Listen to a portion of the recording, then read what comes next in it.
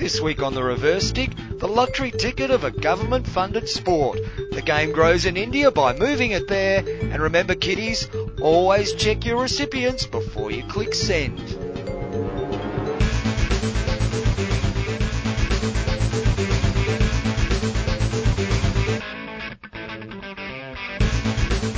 And welcome to the Reverse Stick, the Global Hockey Podcast. My name is John Lee and I'm joined by Matt Allen.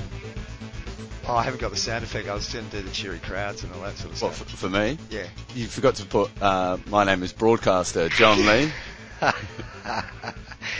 Yes, thank you very much. Nice to see your article in edition 14 or 15, whichever way you look at it, of Hockey World News this week. Something I did notice from listening back to last week's show. Jade was very bullish talking about his Patreon account, patreon.com/Hockey World News. And of course, you can go to patreon.com/The Reverse Stick to support us. Towards the end, I said, he said, of course, you can follow us on our Patreon account. Turned him. Did you? Oh, yeah, you did? Just like I would do on the hockey field. Oh, yeah. Rinsed. Right, rinsing.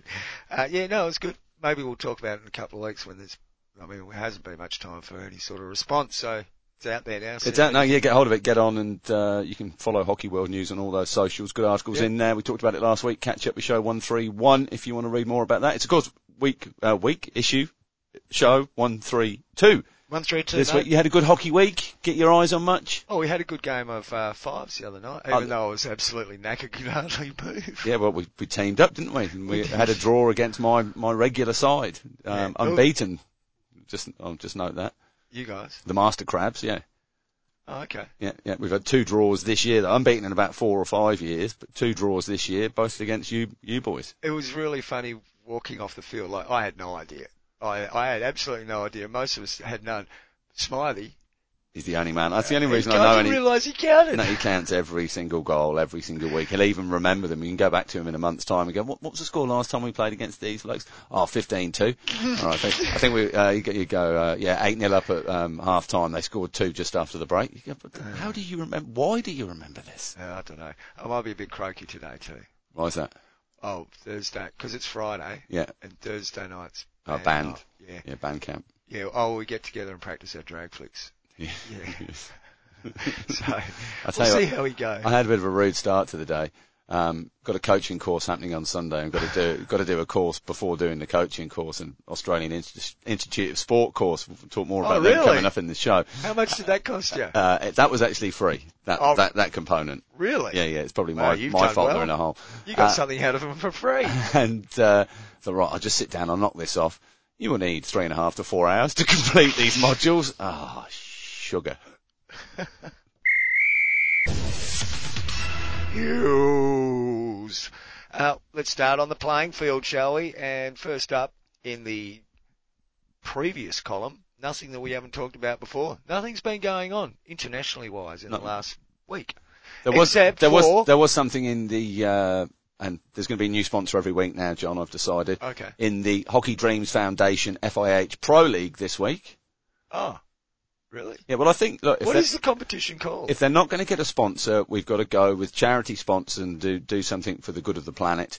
And let's just give a new sponsor every week when we talk about the Hockey Dreams Foundation FIH Pro League. That's a very sensible idea, Matt. Let's start with the women, shall we? What games have we had over the last week there? Well, there's no China versus Belgium game, of course.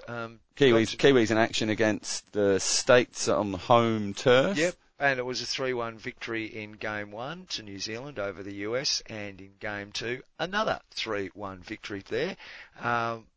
US playing a bit better than the previous games, but still not quite there. You wouldn't think. I think the 2 players short have been really competitive. A fair bit of upheaval there. That puts a lot of stuff's been going on. Olivia Mary up to 6 goals in the Pro League so far this year, top of the table in the goal scoring charts. She's just been a dynamite, hasn't she, since she Pro League started.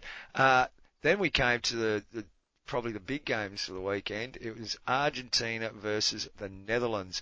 And in Game 1, Argentina got up with a 2-0 victory, a goal just before full time there, sealing the victory.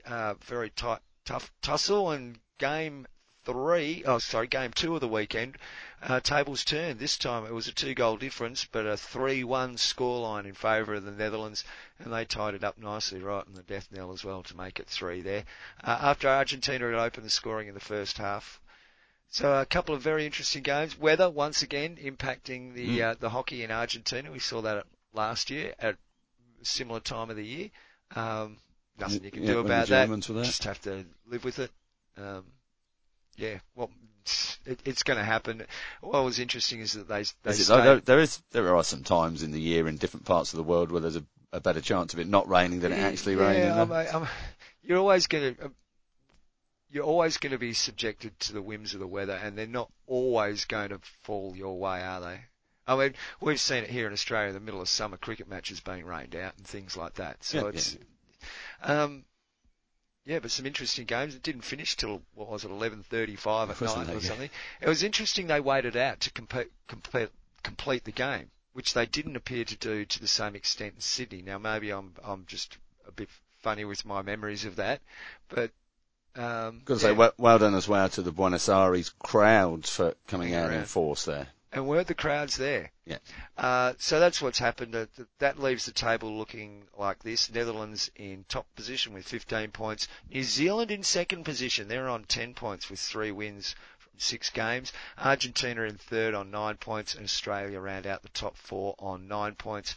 Belgium, Great Britain, Germany, China and the US. Having played 5 games and not picked up a single point yet. China probably not going to be picking up too many more points for the rest of the tournament. It's still no determination on what exactly is going on there with China. Will they play a game at all? And what does that mean? And should they just maybe cut it now and just say, look, China, apologies, but it's not going to work. You're out. I don't think that wouldn't be fair on the athletes. We could find that it's not called, what's it called now? COVID.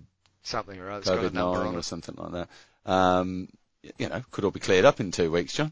It could be. It could also get a whole lot worse and there's no Tokyo Olympics. We don't know yet. We'll wait and see how that one pans out. Yeah. Okay, let's get on to the men's side of things, shall we? And click I'm so good at this computer stuff, very, man. Very good, mate. Very good. There it goes. So in New Zealand again, same venue, taking on the Spanish. Yep. Yeah, that's all right. Yeah, that's all right. I'll go with that. 4-1 win to the Spanish in game 1 and a 3-2 turnaround win for New Zealand in game 2. That was just after, we commented last week that we didn't think they'd win a game. Well, it worked, didn't it? Yeah. Well, I knew that they listened to the podcast, Matt. I thought we plant the seed and look what it did for them. Amazing turnaround by the New Zealand team. Well done. They deserved the victory. They were really good in that second game, and it was a feisty little affair as well, with a lot of video umpiring decisions to be made, man. Yeah. Which does tend to drag the game out a little bit for mine, but it's the system and it's there. The other games for the weekend were Argentina taking on the Netherlands. Now, I reckon everybody was looking forward to these games. Game number 1 ended in a 2-all draw. Yes, Argentina opened the scoring there. I believe they did. Anyway, either way, it ended up in a shootout. Look, see, I told you, it was a big night last night. Second game was a shootout as well after a 2-2 draw. So it was very evenly matched teams, aren't they? And Netherlands got up on both occasions, 3-1 and 4-3 in the shootout to take the bonus point. In both games. So they took 2 extra points. Yeah. It's interesting that 2 teams that are obviously so close together walk away with such vastly different results from the weekend's hockey, all based on a little tack on at the end of the game that has nothing to do with the actual contest that was being played before it. Yeah, so that's 2 winning draws and 2 wins from the Netherlands, and add that to a losing draw. They're top of the table. No, second. Belgium. Netherlands talking about, on 11 Belgium points. are up at the top on 14, then the Netherlands 11. Yeah. India 8. They've only played 4 games as opposed to Belgium and Netherlands having played 6. Spain's played 8 games in 4th position on 7 points. Not good enough I wouldn't have thought. They're following a very similar pattern to last year, Matt. Yeah.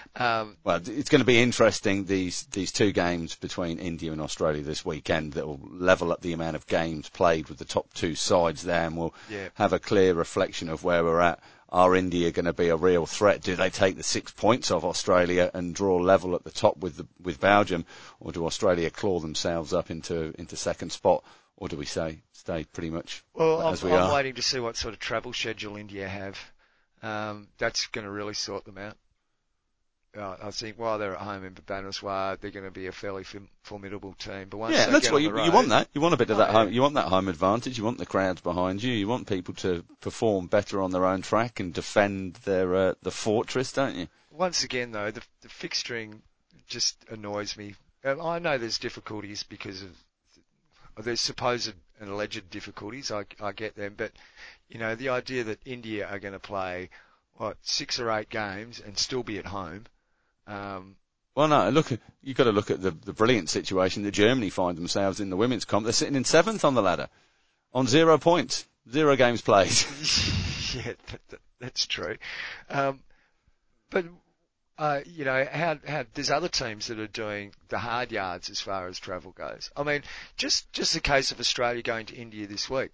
They played games at home, and then they're going to go to India, and then going to come back. Well, they've actually played games in Sydney. They've been going from their base in Perth to Sydney and back to Perth and back to Sydney. That's a 4.5 hour flight time each time. But and then out for a weekend. Interesting to see how India's travel schedule works out, as opposed to some of the other travel schedules that teams are asked to comply with. Yeah.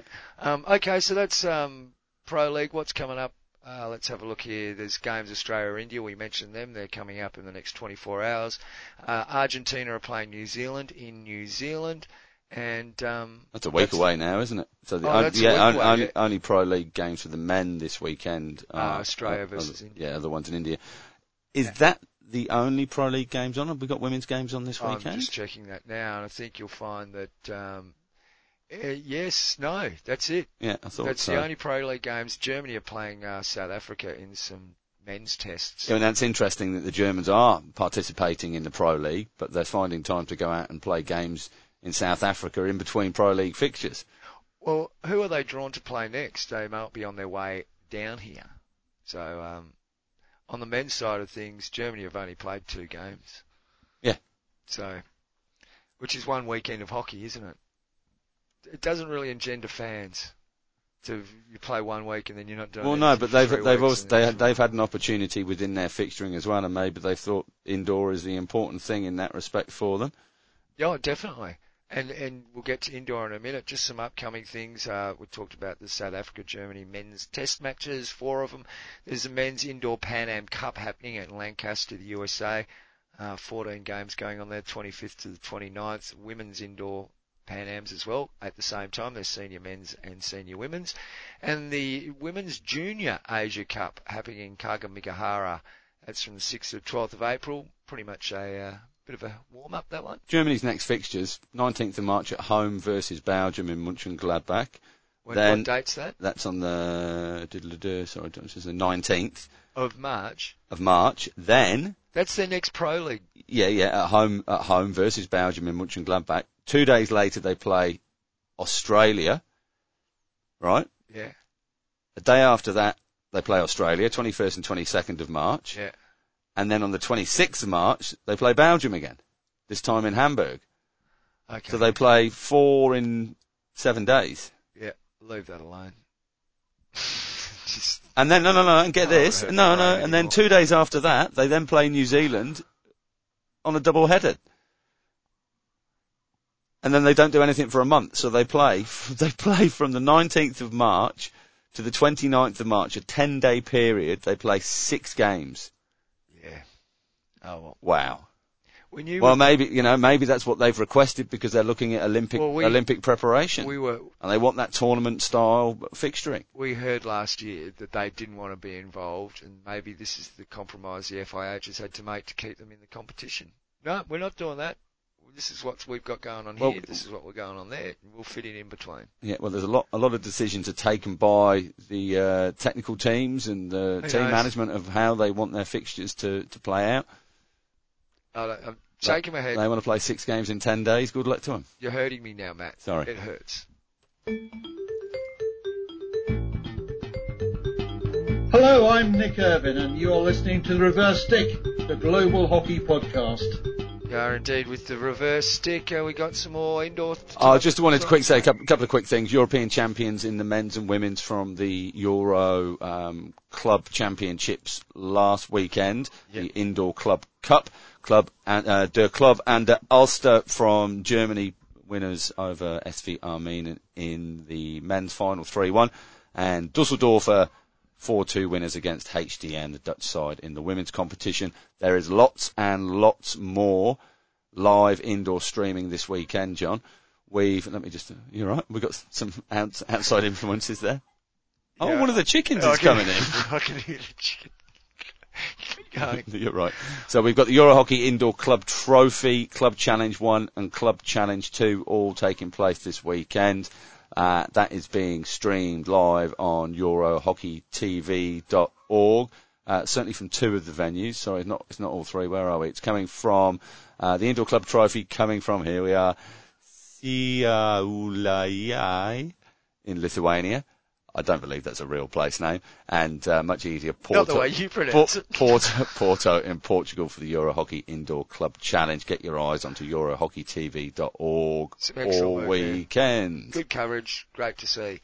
That's about it for that sort of news, isn't it? Yep. There's been other news. How about we get to some retirements quickly? Because there's been some significant retirements. Well, a trio. 21 years in the game. S. Kumar, Malaysian goalkeeper. Great international retirement, gone. Eugene McGee from Ireland, 15 years at the top, 295 caps.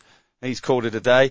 And the most recent news after 18 years at the top, Alex Danson, former GB captain, has decided to hang up the boots, the stick. Obviously a lot of coverage over Alex over the past 18 months or so with the significant head injury and the recovery to try to get back into the game and make it to Tokyo, and she decided to pull the plug, and enough's enough, and time to concentrate on other things. Well, it's the end of their international careers, playing careers, but hopefully they've got a far longer career in the game than now, and that they'll find their niche in their path. Yeah, they absolutely. might play, they might be coaching, might do all sorts of things, but hopefully they're not lost to the game, and I think we should be very mindful of the sacrifices they've made for their country's national teams, given that we know hockey players get paid bugger all. I bet none of them got superannuation for their multi-years of service to their nation, as any other worker would get, especially in this country. In England, don't know what the labour laws are in Malaysia, but you would be. Anyway, that's another argument. We'll get to that. I think he might. I think Kumar's had a career as well. For some reason, I'm thinking police officer, but I'm not. Yeah. That could be totally wrong.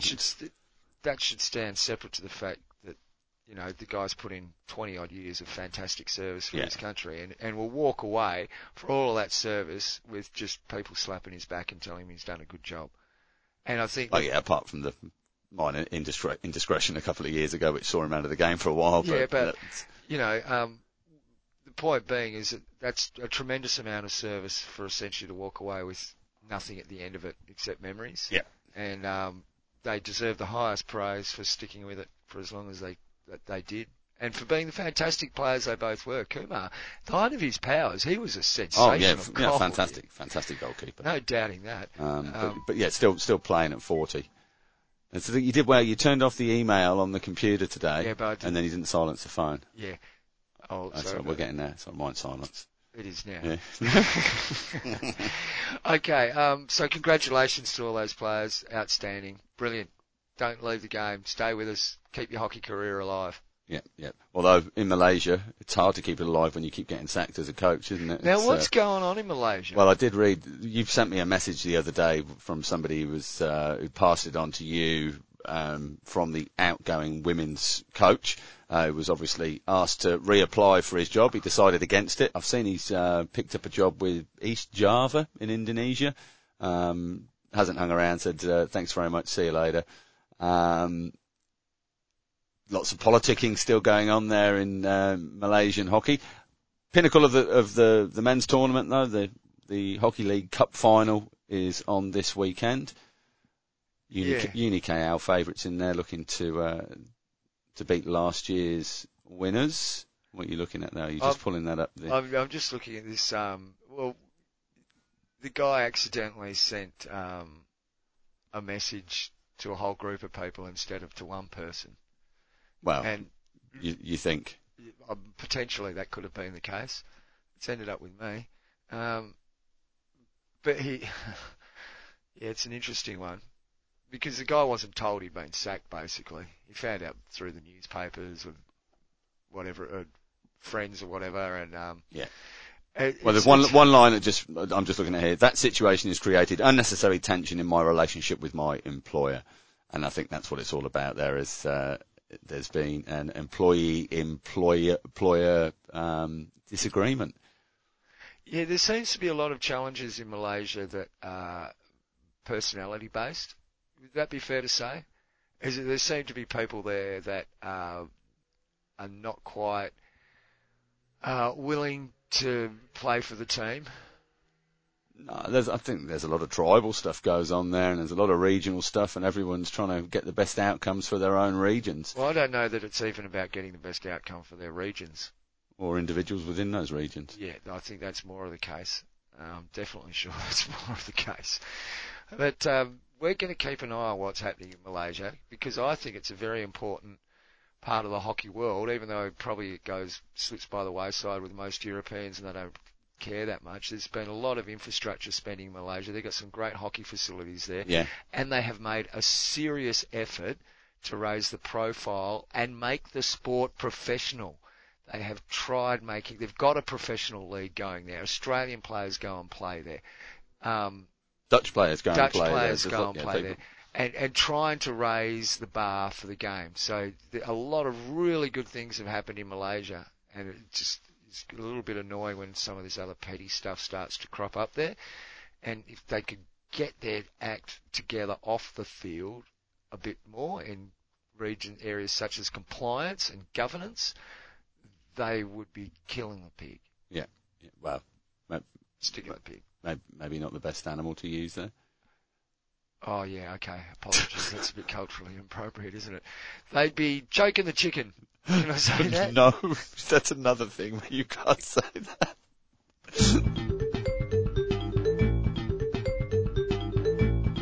This is Phumelela Mbandes, captain of the champion Blood River Bunters, and you are listening to the Reverse Stick Global Hockey Podcast. You are listening to the Reverse Stick, the Global Hockey Podcast. Talking about South African hockey, I actually caught up finally with the last episode of Hockey 24/7 podcast with Tyrone Jabu, Barnard and Derek Alberts. Undoubtedly excellent. It's fantastic.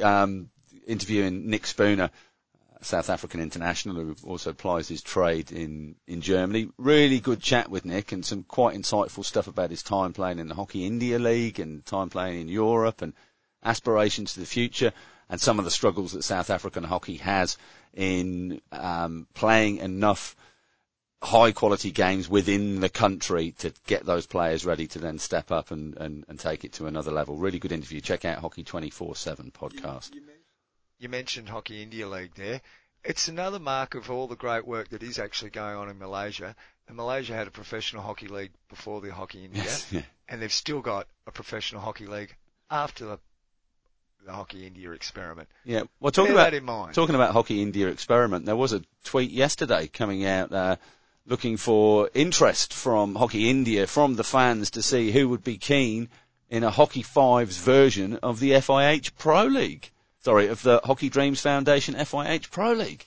I think our mate Tansy Lee summed up the response to that best when he suggested that they would have to build a new 8-seater stadium to hold the crowd. There was 8 retweets, but one of them was us, which I inadvertently retweeted to make a stupid comment, and then thought, oh shit, I've just endorsed it. But anyway, we're lucky it was only one of 8. I've got to tick the box on the thing now. What? It's all right. Yeah, so I'm not sure where we go. There wasn't a huge response anyway from that post that went out. The Kookaburras came back because it was initiated with a conversation about nicknames of players, and have you got 5 nicknames that will match ours, and that suddenly morphed into a conversation about hockey fives that I don't Clever. think. Well, I don't. Clever. Well, I don't. It wasn't for the Hockey Australia representative on Twitter because I don't think they were aware of the concept of hockey fives from what they tweeted. But thankfully, anyway, I said no. We'll just stick to the 11-a-side format of the game at the moment. Yeah, thank you very much. Yeah. Not nines. You mentioned Africa, and there's been an announcement during the week. Oh, yes. That includes Africa. That is half of the announcement is fantastic, and the other half of the announcement has left people scratching their heads. So you go to fih.ch, and they've got the little boxes there of the news, different pages you can go to. The headline at the top of the page: First FIH Hockey Junior World Cup on African soil. Fantastic, you think? You read on. The next Women's FIH Hockey Junior World Cup will be held in Potchefstroom, South Africa in 2021. While the dates will be determined later, FIH can confirm that the competition will be played towards the end of that year. It's the first time that the African continent will organise the pinnacle of junior hockey. Great. Fantastic news. Next line. The men's edition will be staged in India. Venue and dates will be confirmed at a later stage, but the event will also take place at the end of 2021. The FIH Hockey Junior World Cup involves the best of young talents globally. What was that? The men's edition will be staged in India. Now, that wasn't a surprise. We saw the news come out 2 or 3 days from some sources in India that it was likely to be announced there. I don't know who else actually put their hands up to host it, John. We weren't privy to that information this time around. Great to see, like you said, a first junior women's World Cup to be, well, World Cup, but it happens to be the Women's World Cup in South Africa. Interesting that India have got the Men's Junior World Cup. You'd think they'd have the capacity to take on the Women's World Cup, wouldn't you? They're a little bit bereft of high-quality Indian women's competitions or world competitions happening at home for the Indian women. Seem to be a little bit more focused on the men's game. Well, frankly, Matt, I don't understand why all hockey isn't moved to India. Uh-huh. It's obviously the place to be. Euro hockey, if you're listening, just move the Euros to India. It's obviously the best way to grow the game is by moving the game to India.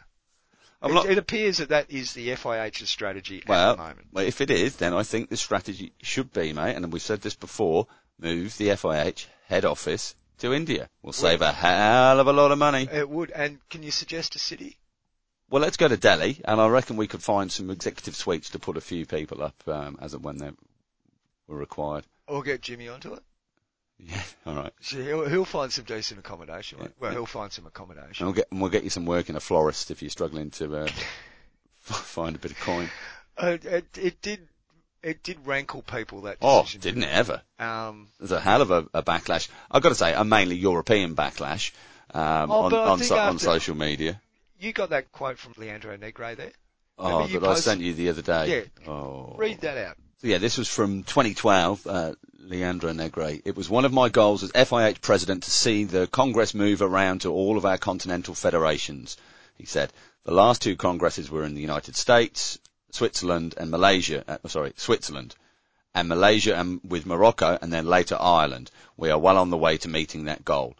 And it seemed to be at that time a willingness to move things around. That was the vision. Spread the game, grow the game by spreading it around. And now, how many years later, what have we got?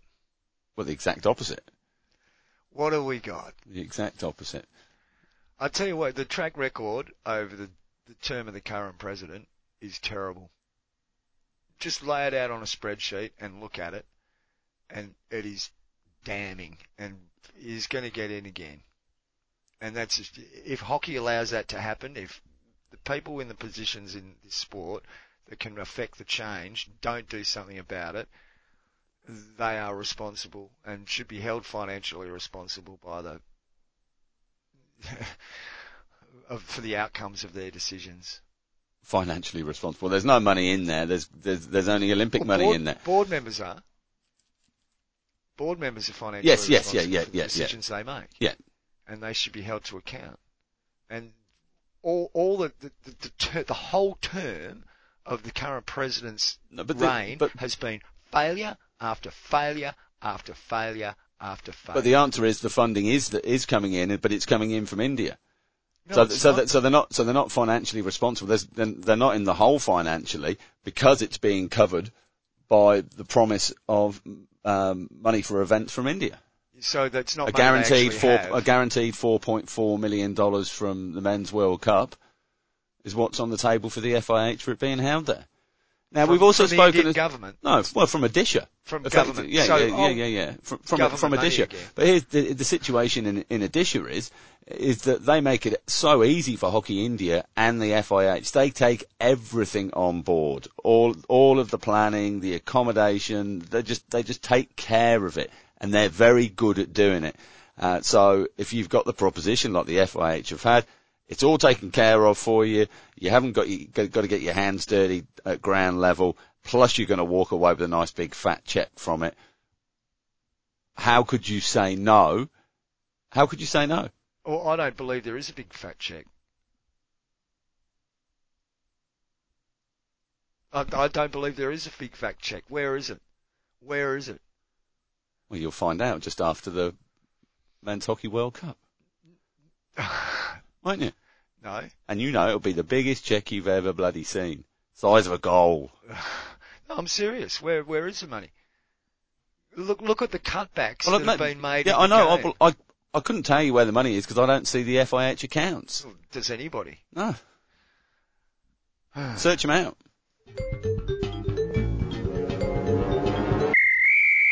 You are listening to The Reverse Stick, the Global Hockey Podcast. Don't forget you can catch up with us on all of the socials on Facebook, Instagram and on Twitter, all at The Reverse Stick. Or of course you can get in touch direct to John or myself. It's either john@thereversestick.net or matt@thereversestick.net. We're talking about funding, John. Exactly. A good segue, Matt.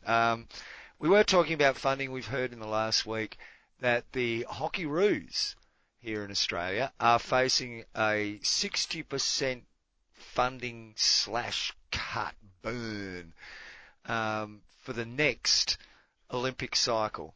The headline from The Australian on February the 19th, 9:29 a.m., a piece by Jacqueline Magnay, and page just popped up there. Isn't it annoying when it does that? Jacqueline Magnay and Jessica Halloran. The headline being Hockeyroos going from Golden Girls to funding scrap heap. Australian Institute of Sport Directors believe the future of one of the country's flagship women's sporting teams, the Hockeyroos, is so dismal that it slashed future funding to the team by 60%. In a brutal analysis, the AIS bosses have determined that the women's team, which hasn't won an Olympic medal in 5 cycles, has no hope of being on the podium at the 2024 Olympics in Paris. That is so annoying. Who are these people? Do they not? You work for who? The Australian Institute of Sport? Well, here's the kick. Australian Sports Commission. How can you not understand sport and get a job in these institutions? Well, because they clearly do not understand. This is the third-ranked best team in the world at the moment, and we're not talking about the Tokyo Games. This is the kicker with it, though, John. Runners-up in the last Pro League. While the women's funding has been slashed, the men's hockey team, the Kookaburras, won a bronze Olympic medal in London 2012 and are considered a podium chance at the Tokyo Olympics, which start in July, and Paris 2024. The men's team has had a funding increase. Surely the girls' team, surely the Hockeyroos are a podium chance in Tokyo as well. Of course they are. Say? I mean...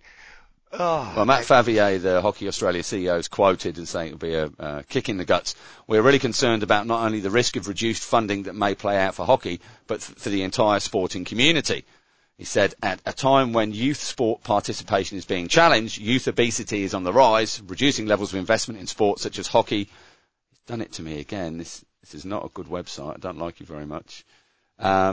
Reducing levels of investment in sports such as hockey would be a real kick in the guts. Now, I don't know how much of that money and that funding actually goes to grassroots hockey, but... No, but what happens is that program will stay and the money that's supposed to be going to grassroots will now have to be funneled to there. That's what Matt's saying. Yeah. Not that the grassroots, not that the funding cut is directly cutting the funding to grassroots sport, but the knock-on effect will be that. Yeah. But they're in all sorts of trouble. The AIS, they've basically moved to being, purely a grant administration business. It's nothing like it was in the heydays. The people in the key roles live all over the country and fly in willy-nilly to meetings, business class. They're paying ridiculous amounts of money to consultants. It's cheaper for players to stay in hotels close to the AIS than it is to stay in the AIS itself. It goes on and on and on and on. And it was a model for the rest of the world at one stage. Now all things change, and et cetera. But it's become a bureaucratic behemoth that doesn't represent sport at all. It's just become a bureaucracy to dole money out. And I don't know that they dole out that much. It's getting doled out to the administrators within those roles. And there's a lot of problems going on with Australian sport at the top end with Coates Wiley thing that's going on. Yeah, well, this is all mixed into it. Yeah. And then you throw in on top of that the imposition of things like pro leagues, etc., etc. There's a lot of pressure on the funding model as it stands, and it's a problem that is been brewing in this sport, our sport, hockey, the one we love, for a long time. And it's going to only get worse, and that's the reliance on the government teat to keep the game running. Just the back end on this article, but just how much of the money the AIS provides actually gets filtered down to sport. Around 130 million Australian dollars is available for top performance sports, including Paralympics, winter sports, and some non-Olympic sports. Some believe much less than half gets spent on core athlete needs like coaching or scholarship support. Simon Baker, the 1986 Com Games walk champion and 4-time Olympian, has been arguing for more transparency on funding. In 2018, he wrote to the then Sports Minister, Bridget McKenzie, there's another story, saying that taxpayers needed to know their money was going to those that deserve it. He told them, it went to just the right person there, didn't it? He told the Minister, a simple deconstruction of the National Athlete Support Structure funding to athletes and the Athletics Australia budget would conclude much less than half actually gets to athletes who are required to deliver the objectives of the high performance programme. On Tuesday, he told the Australian that sports are not well-resourced to run the programs that used to be handled by the AIS. Compounding the problem, the cost of the AIS increased from cost recovery to commercial rates, Baker said. Rowing ended up renting flats over the road from AIS, which worked out cheaper than using AIS. There you go. Look, and to put it in a hockey perspective, how much does an international player make? It's about $300 a week, or 36 grand or something like that, I think. Australia, which is in this country, a low wage. Yeah. You would to live on that, you would struggle to pay rent and all that sort of stuff. I do. Exactly. Yeah. On top of that, you're a 10-year player living on a subsistence wage, and at the end of your 10 years of service, what do you get? Jack nothing. Jack nothing. Well, often not even a phone call. Did you read the press release? But your mum's called you up because she saw it in the paper. And it's part of the problem is the way that the sport is funded. Now, none of the people who allocate all this funding and make all these funding decisions and stuff walk away from their job after 10 years with jack all. They get a lovely little bit of superannuation topped on the top of it, and they get all sorts of other benefits. But an international sports person representing your country will put 10 or 12 or 14 years worth of dedication or longer into it and walk away with nothing. And that is wrong. And it's a form of slavery, in my opinion. Vive la revolution, John. Vive la revolution. Vive la revolution. But look, it's the problem with the way that we fund our sport, and we've failed to develop professional leagues. We've failed to allow the game to stand on its own 2 feet, and we sit there at the drip tray of government funding and whinge and complain when situations like this happen. And we have a right to whinge and complain. Don't worry about that. But the path has been set 30 or 40 years ago, and now we are finally getting to the realisation of that. Well, in this equally amazing time, John, you've just got to look back less than 12 months when the Prime Minister here, Scott Morrison, was on the campaign trail, and there was a hasty turnabout of a plane, from what I heard, and he landed back in Perth. I mean, this was after a bit of pressure. I think Tyler Lovell put a couple of tweets out, and some others were tweeting about the facilities, and suddenly the Prime Minister visited Curtin University on a fly-in, fly-out visit to Western Australia on Monday as part of a nationwide Liberal pork barrel sprinkling of cash on sporting facilities. Morrison announced a $600,000 upgrade of the female change room and recovery amenities if his government is returned to power at the May 18 election. They, of course, were returned, and I don't know if that work's been completed there yet or not, John. The nice new turfs down there. But there was a certain spotlight on female sport and funding for female sport at the time pre-election there. There was. Well, where the hell has that gone now then? Who knows? You know, Kookaburras can keep your funding. I'm sorry, ladies, you're going to lose 60%. And put it this has all got to be born in terms of a government that's doling out sports grants for swimming pools. Swimming pools, new shooting tracks. The swimming pools to people that didn't even apply to have them. Yeah. Here, But they happen to be in the right electorate that was looking to get re-election. But some of them have said, we don't want it. Yeah. We don't want it. Well, here's your swimming pool. I mean, this is crazy stuff, and that's the quicker we can divorce our sport from the shenanigans that go on in the world of politics, the better off it'll be. Well, John, before I go, we've just got to touch on divorce and shenanigans. Well, I'm sure there's no potential divorce there. Are we going? Yeah, we're going, yeah. I've got to get in the car and go and pick up the little ones from school. Have you? Yeah. Oh, sorry, Daddy. That's right, we've got 4 minutes. Okay. I'll get the outro ready. The big social media scandal of the week was that Instagram post. Now, if you're not all over this, there was a young Argentinian fan who was on Instagram with a pitch side for the Netherlands versus Argentina game, with a board saying something along the lines of, Sander, can I have your shirt, please, number 14? Off the top of my head, could be right, could be wrong. And that went on to Instagram. And then the young lady seemed to get a response to the post that she'd put up there, direct from Dutch international Sander de Vin's girlfriend, from his partner, also a hockey player. And that was a publicly... She responded in a your stories thing with Instagram, if you don't know what you're doing with that. Anybody that clicked on that post would have seen they it. They could have read that, not a direct message. Well, apparently it was meant to be a direct message between the lovers, from I think it was Renee to Sander. Unfortunately, the content of that message was a little bit spiteful, we can probably put it that way, and made a comment towards the physical appearance of the young lady that was holding the board up. Now, apparently Sander got in touch direct with the page on Instagram that had posted it and apologised on behalf of his partner and asked that they remove the post. They said, no way, buddy. It stayed up. It's got hundreds and hundreds and hundreds of comments, including from Argentinian international players that were there on the day. Not only that, we find that the Dutch Hockey Board come out with a statement. Well, it wasn't much of a statement, was it? They were aware of it, and it's sort of very naughty, but they didn't really condemn what was said. It was one of those situations where it's probably better to say nothing than get involved, or certainly look to deal with it personally. But it wasn't helpful them coming out with a statement at that time.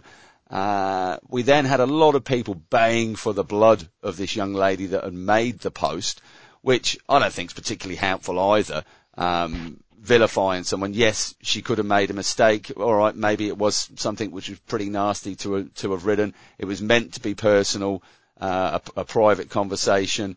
It doesn't make the sentiment of the comments any nicer or any better. But stopping her from playing hockey, driving her out of the game, pushing people to make comments on her social media feeds, that's not what the hockey family's all about. Yes, she may have done wrong, but I don't think it reflects particularly well on us with some of the responses that came out. Of course, we then did get a response from the FIH. We did. Guess who they've called into action? Integrity Unit. Oh, no. Integrity Squad would be better, wouldn't it? You reckon Integrity Squad? Yeah, well, it is Integrity Unit. What do you reckon the uniform should be? I don't know. Knee-high black boots? Yeah. Big black coat? Uh-huh. Something like that? Sharp lapels? Yeah, I'm thinking. Yeah. That'd be there. Their own little flag? Yeah. yeah. A secret handshake. Yeah. Some tight facial grooming. Oh, what a. Well, the FIH just stepped in. What do you think of that? Like, they've stepped in swifter than this than they did with the umpiring, video umpiring controversy between Ireland and Canada. They did, and they've got such a great track record of sending people with misdemeanors to the Integrity unit, yeah. Yeah. Well, Integrity squad. Integrity squad. Well, I think it's been refreshed since our last major referral there from the man at the top. Yeah, which is good, isn't it? Yeah, wonder whether the referral would have changed the decision that was handed down in that case, if the change in the referral system. Well, it's just what would your take be then on the whole situation? What should happen to the young lady who responded? Okay. As outlined by you then, the situation, she's made a mistake. Like we said, kiddies, check your work before you hand it to teacher. That doesn't, as you also said, that doesn't mitigate, it does a little bit. What she said was wrong. No one could, you don't say that publicly. No one would say that that's the right thing to say publicly. No. But there's plenty of people that say, you shouldn't say that publicly, that would say the same thing privately. Uh-huh. Okay, let's not kid ourselves about I know what some goes of the things, on in private conversations. Yeah, some of the things you say to me, I'm bored at. It's just shocking, but fortunately the mics aren't on. That's right. You can imagine some of the lowbrow stuff that comes out between Matt and I when the microphones aren't on. Yeah, we save the highbrow stuff for you guys. That's right. Look, what I find very interesting about this is that a contact is made back and an apology offered, and the other person goes, "Oh no, I'm milking this." That's how it appears to me. Okay, if someone makes a genuine mistake and it's hurtful, say someone down the hockey club says something hurtful to you. I don't know. Okay, and they come back, "Sorry, mate." Oh, yeah. I don't know if the apology went direct to the young lady that was. Okay, well, see, that changes circumstance as well. So, all of these different things, you hear this, you hear that, blah blah blah. What does seem to come through is that it was a private conversation that should never have gone public, and when you do that and it's your mistake, you've got to own it. Yeah. Now, if the apology was going to come from anybody, it should have come from the person who made the post, not their boyfriend or their grandmother or anybody else. Yeah. It should have come directly from them, and it should have been... Although you did get your mum to ring me that one time when you upset me, remember? And it should have been made publicly in the same forum that the outrageous slur was made. Yeah. Okay, so... Yes, yeah. And then delete post and leave it alone. Now, the fact the post has been left up there, maybe that's a sign that a proper apology has not been made in the determination of the person who's been slighted. Yeah. As far as integrity units go, mate, I mean, if you're opening the can on this one, you don't want to come down pitch side to us on a Saturday afternoon. No, I just wonder if you're not in danger of painting yourself into a corner. And it's not that there'll be other people that get caught out in the same way and you'll have to deal with them the same. It's where the bar sits. So if someone does something slightly, how much of the penalty is going to be very interesting to see. Mate, I said 4 minutes. Like, we've just gone 7 now. I think we have. Jeez, I've really got to go. The kids are going to be left at the gate. Thanks for joining us, folks. We'll catch you next week for show 133 of the Reverse Stick, the Global Hockey Podcast. Enjoy your hockey this weekend. Bit of Pro League, bit of Euro indoors. Hopefully, the weather's good with you wherever you are and you can actually get a game in. Yes, enjoy. Bugger off, Dennis. Yeah. Have fun, mate. I'll catch you soon. Thanks for everybody. Read Hockey World News. Yep. Let us know what you think. We'll talk about it. Thanks for everybody. Read Hockey World News. That's it. Hooroo. Call me, Jerry. Call me.